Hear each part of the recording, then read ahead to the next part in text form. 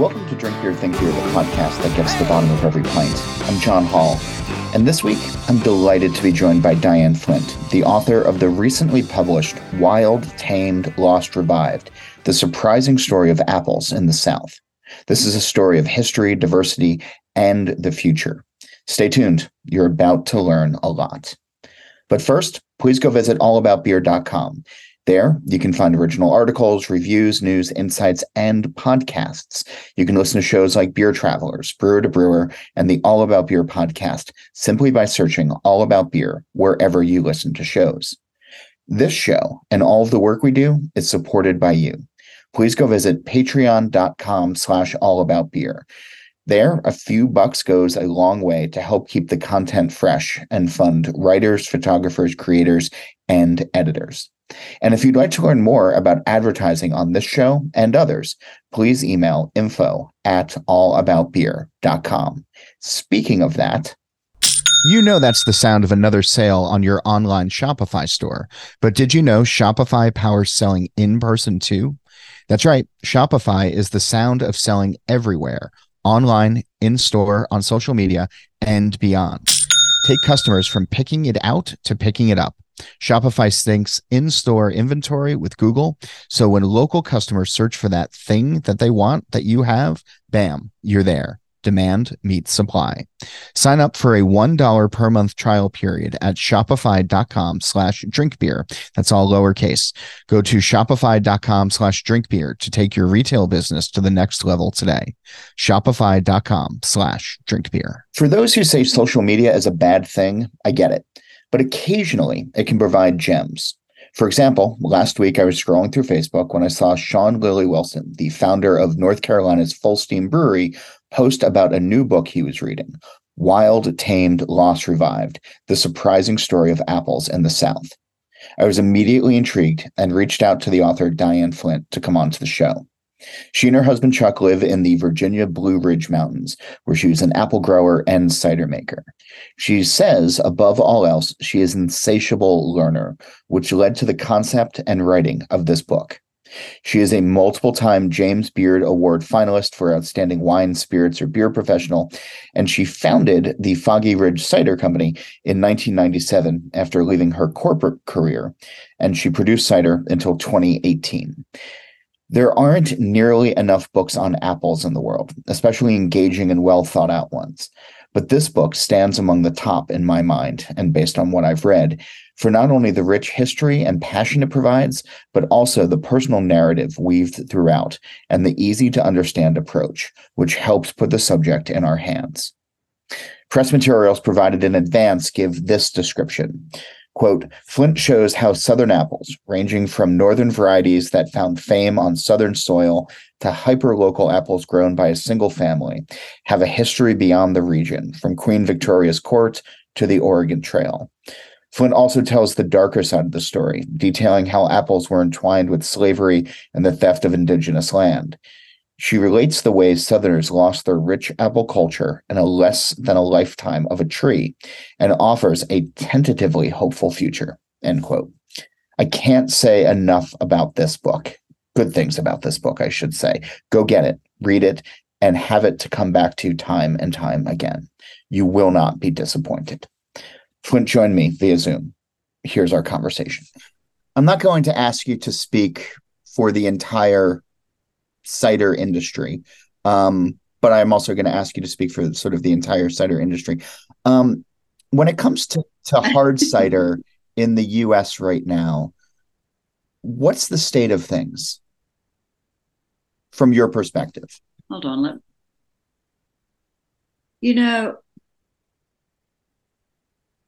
I'm not sure what age to ascribe to cider in America.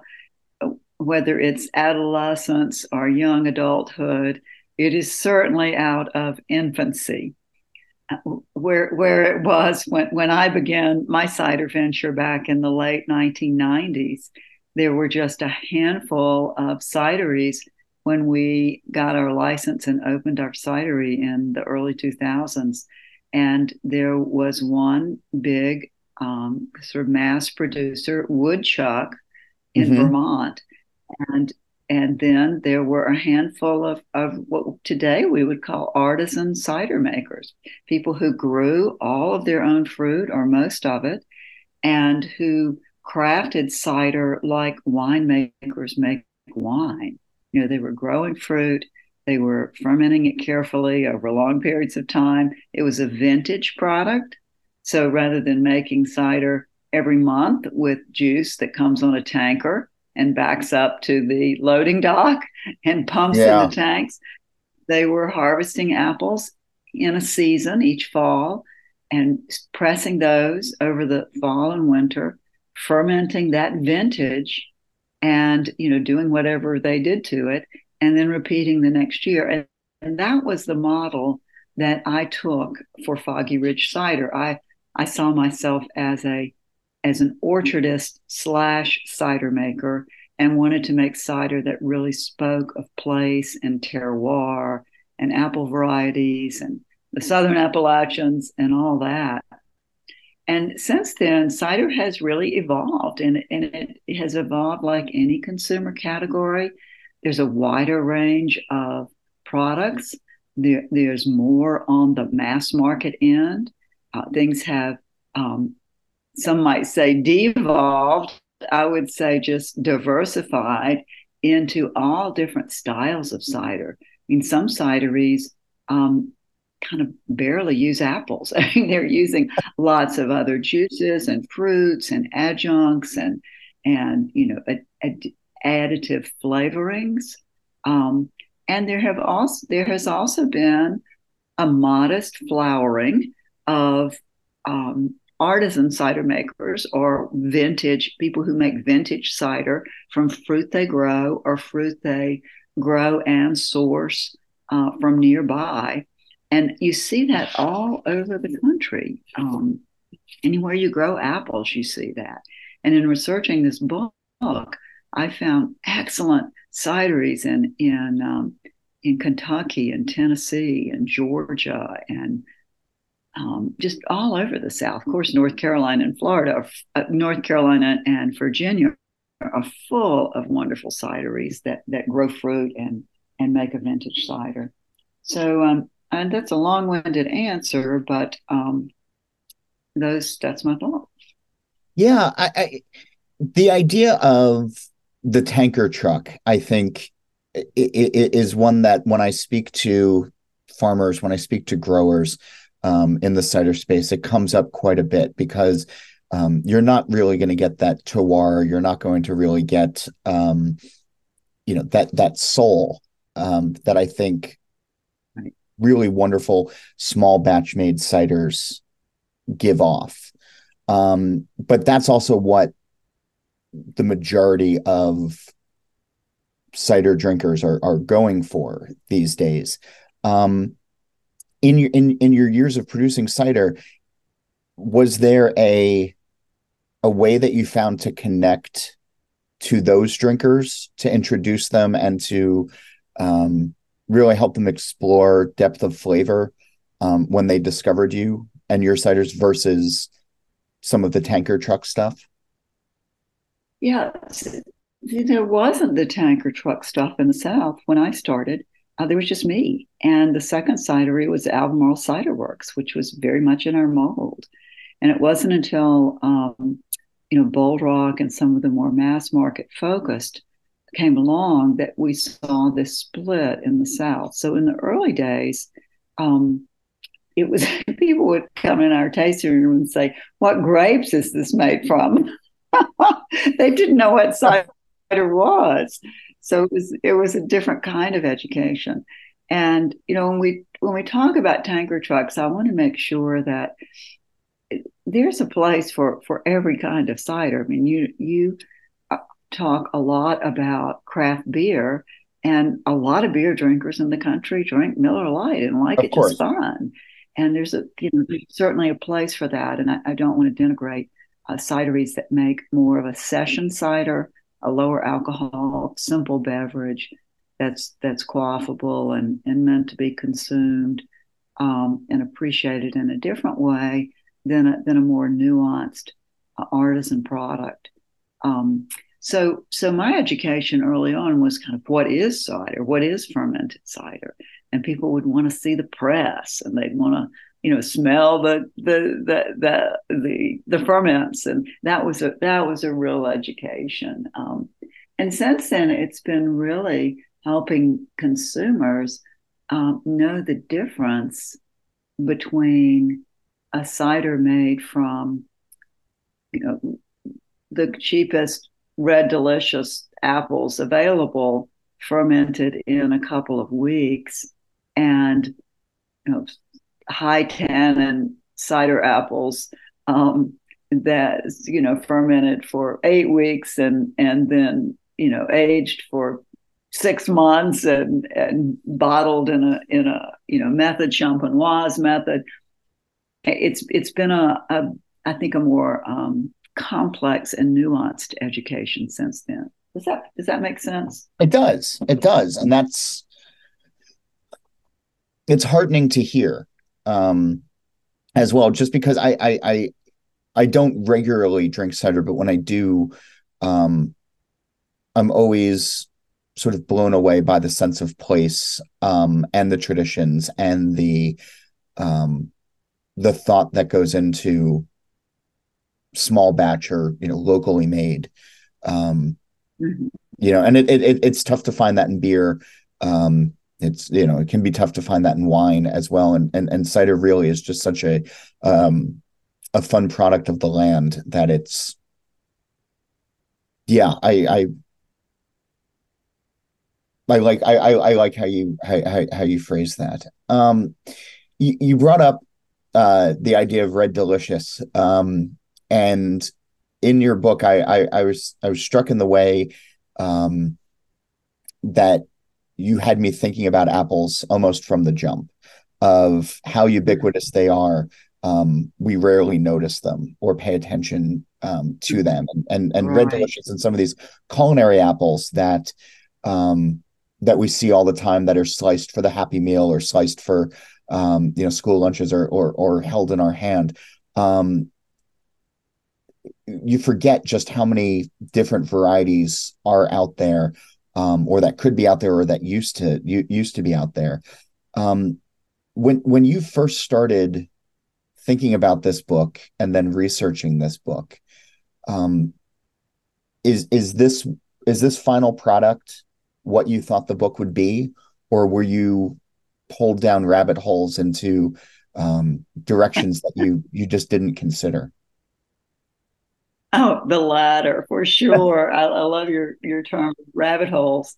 Of course, my book is published by the University of North Carolina Press under the Ferris and Ferris imprint, which is a great honor. I just feel very honored to have been chosen to be published in that very special imprint.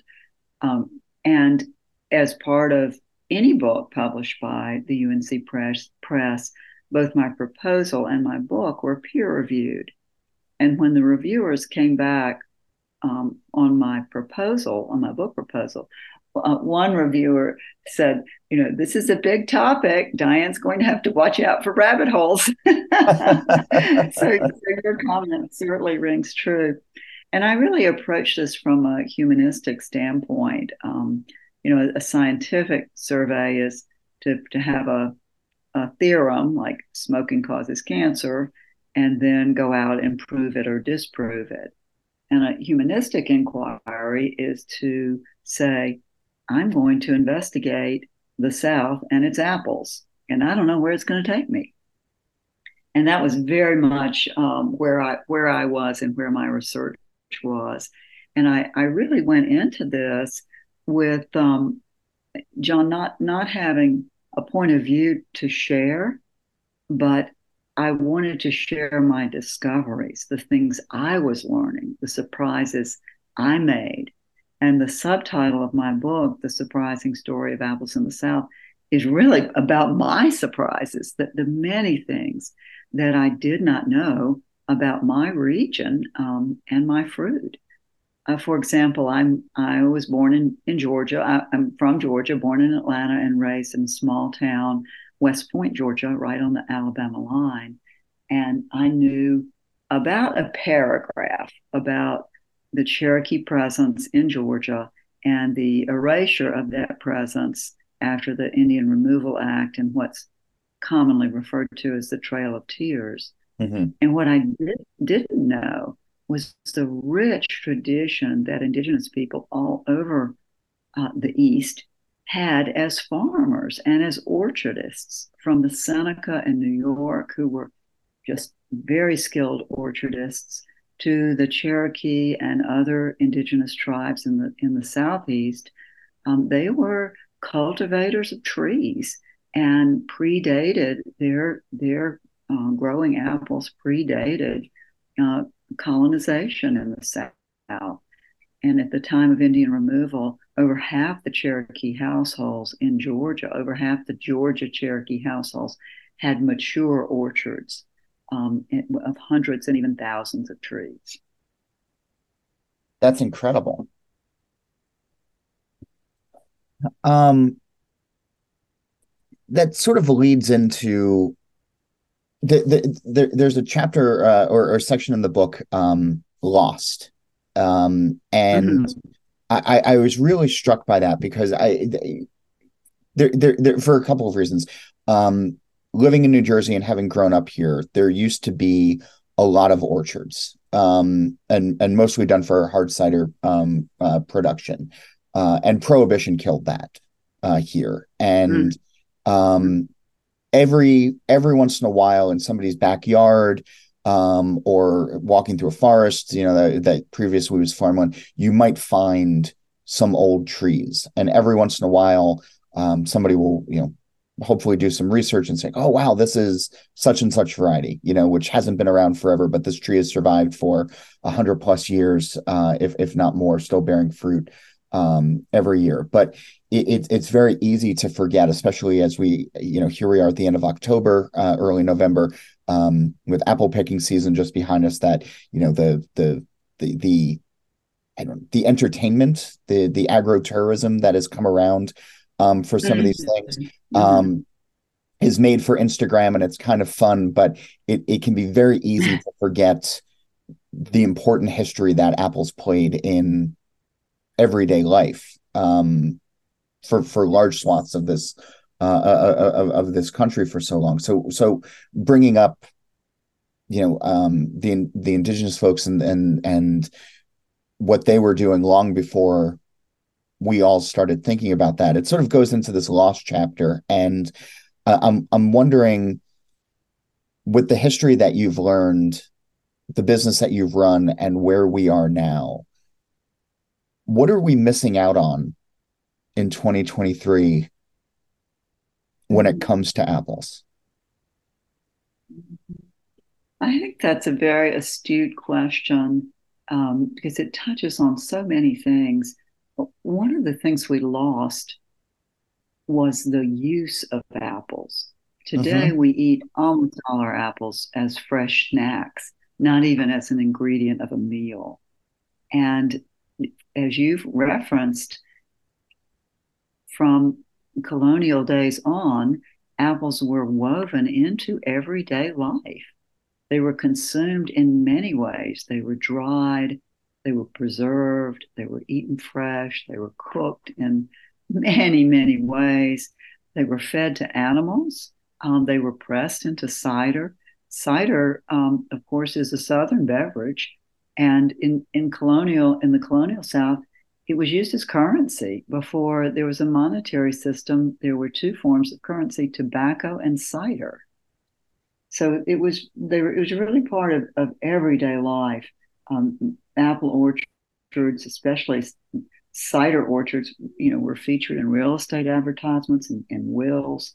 They were totally integrated into life and into everyday life. And now they're just really a tiny adjunct. And we lost our need for apples for drying. We lost our need to have fresh apples that ripened in June, July, August, September. Apples like we're picking this morning that ripen in November, that will keep until April. we don't need that anymore because we have refrigeration, we have rail transport, and we have a global apple economy. If our Washington State apples are feeling kind of tasting kind of puny out late in the season, we've got apples from New Zealand and Chile. Um, so modernization and a global economy really has kind of pushed apples, the need for these various types of apples into the corner. And what we've lost flavor, we've lost taste, we've lost the diversity of apples that do lots of things for us because we don't need them to do those things anymore. But I think the most important thing we've lost is history and culture. Each apple, because apples are reproduced sexually and have to be grafted in order to reflect the fruit of the original tree, the tree you want to replicate. Each apple reflects a human desire. Somebody in history chose Grimes Golden and grafted it because it had certain value to that person. And does the South need 2,000 apple varieties? Well, probably not. But if you ask old timers in Chatham County, North Carolina, if they can live without the Aunt Sally apple, which was only grown in Chatham County, North Carolina, they would say, "Oh no, that's part of my family. My grandmother made pies with that apple," or, I remember my granddaddy, lifting me up to the tree to pick an apple.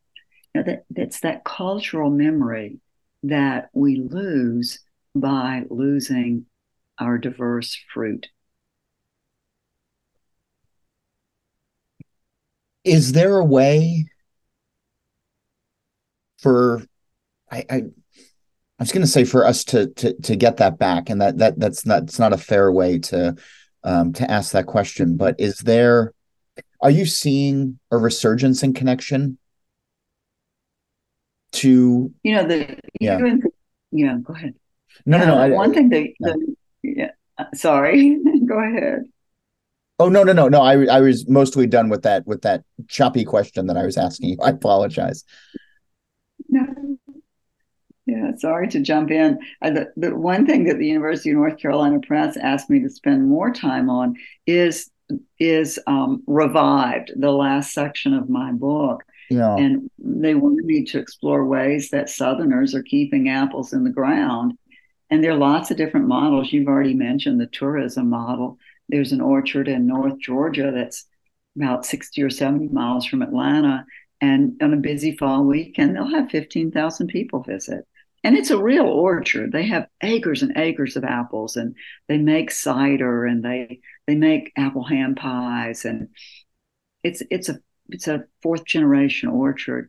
It's not just a farm stand with a few trees and all the apples are trucked in from somewhere else. So that's one way to keep apples in the ground. There are some preservation efforts in the South that are pretty exciting. Horn Creek Farm in North Carolina, the Georgia Heritage Orchard in North Georgia. Those are more than apple zoos. They each collect and display hundreds of apple varieties that grew in the South, and they're a genetic repository. But they're also a place for education. They teach grafting workshops. They share grafting wood. And especially in that North Georgia project, the Georgia Heritage Orchard, they're actively out there looking for lost apples and talking to people about their family apples and seeing if they can identify what they want, what they are. And they're doing some genetic testing to see if some of the varieties growing on old farms and in people's backyards could be some lost apples from the South. I think Yeah. that commercial apple growers, just one final point I'd make on that. I think there's some really smart commercial apple growers in the South who are figuring out how to create a marketable apple, create an apple market in this region when we're selling apples that are viewed as a commodity, that are a global commodity. What can Southern apples do that's distinctive? And there's some smart orchardists out there figuring that out. More in a moment, but first, this message. Customers are rushing to your store. Do you have a point of sale system you can trust, or is it a real POS? You need Shopify for retail. Shopify's sleek, reliable POS hardware takes every major payment method and looks fabulous at the same time. With Shopify POS, you can accept credit cards, mobile payments, and every other major payment method, all with low fees and transparent pricing starting on day one. Sign up for a $1 per month trial period at shopify.com/drinkbeer. That's all lowercase. Go to shopify.com/drinkbeer to take your retail business to the next level today.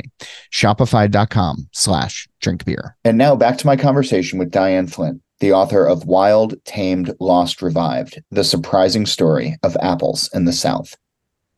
Going back to some of the genetic testing, right? And because I'm still amazed when I find some of these trees, and this town that I live in New Jersey right now, actually had an apple tree growing a couple of blocks from where we were, and family had lived in the house for, since it was built essentially, and the last person died, and some developers bought the house and rehabbed it. And I walked by one day and saw that they had just cut down this tree, and I was furious because it had been around forever, and in my mind, I was one of these days just going to go and like grab one of the apples and try to figure out what it was, and I just never did.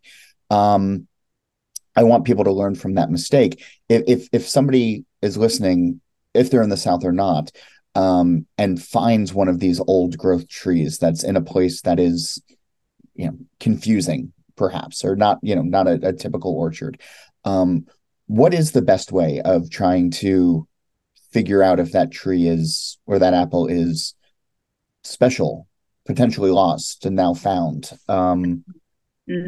What's a good way to go about doing that? It's complicated. It requires some sleuthing. And obviously, the first thing is to ask the owners, do you know what this apple is? Who planted it? Do you know who planted it? I live in New Jersey. We don't talk to people. That's, yeah. You have to change that. You have to become a Southerner, put your Southern hat on. Find out if there's any family history attached to it, which might be going back to a previous owner of that property. David Vernon in Caswell County, North Carolina, operates a great fruit tree nursery called Century Farm and Orchard, and sells trees. Is a great resource for old Southern apple varieties. And he jokes that he can tell when someone calls him asking for an apple tree, asking to order an apple tree. He can tell what they're going to order by their area code and by their accent. and there are apples that are common to areas. Patrick County here, close to where I am in Virginia, they love the Virginia Beauty apple. You poll 10 people in Patrick County and ask them what their favorite apple is. I bet none of them say Virginia Beauty. And 2 counties over in North Carolina, they don't know what a Virginia Beauty apple is. So some of it is regional. There are some physical characteristics that can be useful, but apples, grow differently in different climates. So the physical characteristics are a bit hard, but we do have genetic testing now, and Washington State University is doing DNA testing on apples, and the price has fallen so that it's reasonable if you want to do just a few apples. I've learned, I was doing some research at Guilford College in Greensboro, North Carolina, which is an old Quaker school founded in the early 1800s. And at one time it had an orchard on the farm property, on the college property, as well as a large farm. And when I was doing my research, a professor told me that there was a really old apple tree on campus, and would I take a look at it? And that it was perhaps in danger of falling over, and they didn't know what it was, and would I take a look at it? And it turns out this apple tree is probably over 100 years old, and nobody knew what it was. I did a little bit of light pruning after consulting several pomologists about what to do, because the entire center the entire center of this precious historic tree was rotten, and it just has outer growth. I immediately gathered grafting wood. It was last winter, and David Vernon at Century Farm, and Jason Bowen, the orchardist at Horn Creek, and I all grafted the tree. So even if it blows over this winter, we have the DNA of this tree. And I sent off the material last summer to Washington State, and they were able to determine that it was a mammoth black twig. So now Guilford College has some history to attach to this beautiful old tree right in the middle of their campus. Oh, that's lovely to hear. And so important. It's sort of then to sort of tie it back to the beginning. It speaks to that ubiquitous nature that apples have these days. We just see it all the time. We just sort of take it for granted. Mhm. Um, Right. Students walk by this tree every day. It's right in the middle of campus. It's on a corner. And it's been there for decades and decades and decades. And people once depended on that tree. They used the apples perhaps for cider. That's a great cider apple. They certainly preserved that apple. They cooked with it. They ate it. They enjoyed it. Generations used that fruit. So there's a lot of history collected there.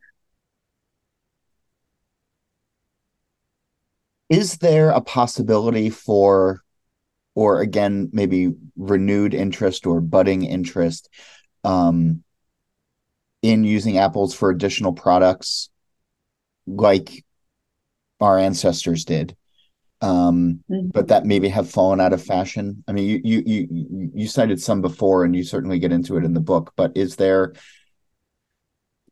I don't know, could we see additional Apple products reemerge, or has the fruit been eclipsed by other things, and collectively we're just going to think about them as snacks or sips? Right, right. Oh gosh, we'd have to change our diet for sure to make that happen. But I will note that on a commercial level, one of the things that happened in the South when Washington State became such a force in the Apple world was that the South, big sections of the South, turned to growing processing fruit, which is less expensive to grow, and big fruit uh, companies moved into the Hendersonville, North Carolina, and Winchester, Virginia areas. I mean, these are global companies like now Andros Food and Gerber and companies like that. And they bought fruit. If you ate canned applesauce or canned apples in an apple pie in the mid to latter part of the 20th century, you were eating apples from North Carolina or Virginia because that's where all the fruit was grown. The largest orchard east of the Rockies was in Winchester, and it was a processing orchard growing mostly York apples, which is a famous processing apple. And that's still there, less so in Hendersonville now, but Andros Foods, a global food processor, is in Winchester and still buys apples from the orchards there. In fact, this one story I tell in the book, it's a colleague of mine is transitioning her family orchard over to an organic orchard and is selling apples to Andros for organic baby food. Ah, And you also saw vinegar plants in West Virginia, North Carolina, and Virginia. Apple cider vinegar was made in the South. So there still is a market for processing fruit on a commercial scale. As far as a home scale and the way people eat, and what would get people to eat more fresh fruit, I think better tasting apples would, and perhaps that has. I'd have to go out and look at the data, but the popularity of some of these modern varieties like Honeycrisp we have them in and my house constantly. Yeah. yeah, I think that giving people another flavor and another taste experience has enlivened apples to people, has made them a more interesting fruit. whether you like Honeycrisp or not my favorite, but that's an apple that has captured a new audience. And I think anything to get Americans to eat healthier food and to eat fresh food, including fresh fruit, is a good thing. I don't think we're going to get people back in kitchens canning applesauce, though. No, I don't think that's going to happen. I mean, I do. I do that every year, but in fact, I do. My grandmother made applesauce in LaGrange, Georgia, and she put red hots in it to turn them red and give a little spice to it. That's I don't know if that's a Southern thing or Well, I'm not, sorry, but like the candy red hots? the candy red hot. She'd put a few red hots into each batch, and I put a few red field apples into each batch of my applesauce because it turns it this red fleshed apple turns my applesauce this beautiful rosy color. Ah, oh, I like that. Um, you might have just done this, but I was going to ask if obviously one, I want everybody to go read the book, but um, do you have a challenge or homework or a suggestion that everyday folks can do to better connect with apples? Oh gosh, thank you so much for asking me that. There's so many things people can do. I mean, first of all, just notice the natural world around you, not just apples, but pay attention to the growing world. Even if you live in a city, walk in a park or go for a stroll and pay attention to the natural world around you. Turn off your phone, take your earbuds out, listen to the birds, listen to the sound of leaves as you walk through them, and pay attention to the growing world around you. You know, our forefathers and mothers were great noticers. They had to notice the natural world because they were feeding themselves. They couldn't go to the grocery store and buy apples from New Zealand or Washington State. They had to pay attention to growing things and make use of them. And we don't have to do that so much now. I think that's one way to just connect with the world around you, and that's enriching, even if it's not apples. And for apples, if you don't shop at a farmer's market, just try new apples in the grocery store. There's a pretty good variety now of modern apples that are sold. If anybody can get their hands on a Gold Rush apple, which is a modern apple, but it's pretty widely sold, it's not going to be shiny and yellow or green or red. It's a bit of a rusty coat apple, a russeted apple, but it is just delicious. It's great for baking or cooking. It's delicious for eating. And that's a new flavor that you could try other than Honeycrisp. And Okay. then finally, if you shop at farmers markets, seek out markets that have apple growers and ask them to tell you what fruit they're excited about and tell them, try a new apple, ask them, to what are their old fashioned apples that they have, and they'll pull some out. They'll have a few trees because they're likely multi-generation growers, and their grandparents or great grandparents will have had a favorite apple, and I am sure it is still in their family. Oh, that's incredible. The book is called Wild, Tamed, Lost, Revived: The Surprising Story of Apples in the South, and the author is Diane Flynt. Thank you, one, for writing this, and then two, for sharing your insights today. It's been a real pleasure reading this book, and I hope everybody goes and adds it to their collection because it's so important. Well, thank you, John. You are an insightful reader and you ask thoughtful questions. You made me think. I've learned from this interview, and thank you for having me on. You're too kind. What's your favorite apple? Tell me about it. You can email me. It's John Hall. That's JOHNHOLL at allaboutbeer.com. That's also how you can get in touch with questions, comments, and guest suggestions. A reminder, go visit allaboutbeer.com. There, you can check out the podcast page, the merch page, and read great new content, as well as the archives going back to 1979. Follow All About Beer on social media at All About Beer. And if you're interested in supporting journalism in the beer space, email us at info@allaboutbeer.com or go to patreon.com/allaboutbeer. Speaking of that, here's a quick word from this episode's sponsor. Shopify's already taken the cash register online, helping millions sell billions around the world. But did you know that Shopify can do the same thing at your retail store? Give your point of sale system a serious upgrade with Shopify. Shopify POS is your command center for your retail store. From accepting payments to managing inventory, Shopify has everything you need to sell in person. Sign up for a $1 per month trial period at shopify.com/drinkbeer. That's all lowercase. Go to shopify.com/drinkbeer to take your retail business to the next level today. Shopify.com/drinkbeer. Don't forget, All About Beer has a podcast channel now. Just search and subscribe on your podcast platform of choice. Steal This Beer has new episodes every Monday, and the BYO Nano podcast comes out on the 15th of every month. As for this show, Mitch Weber does the music, Jeff Quinn designed our logo, and I'm John Hall. New episodes release every Wednesday, and Matt's not going to be back again to drink beer and to think beer.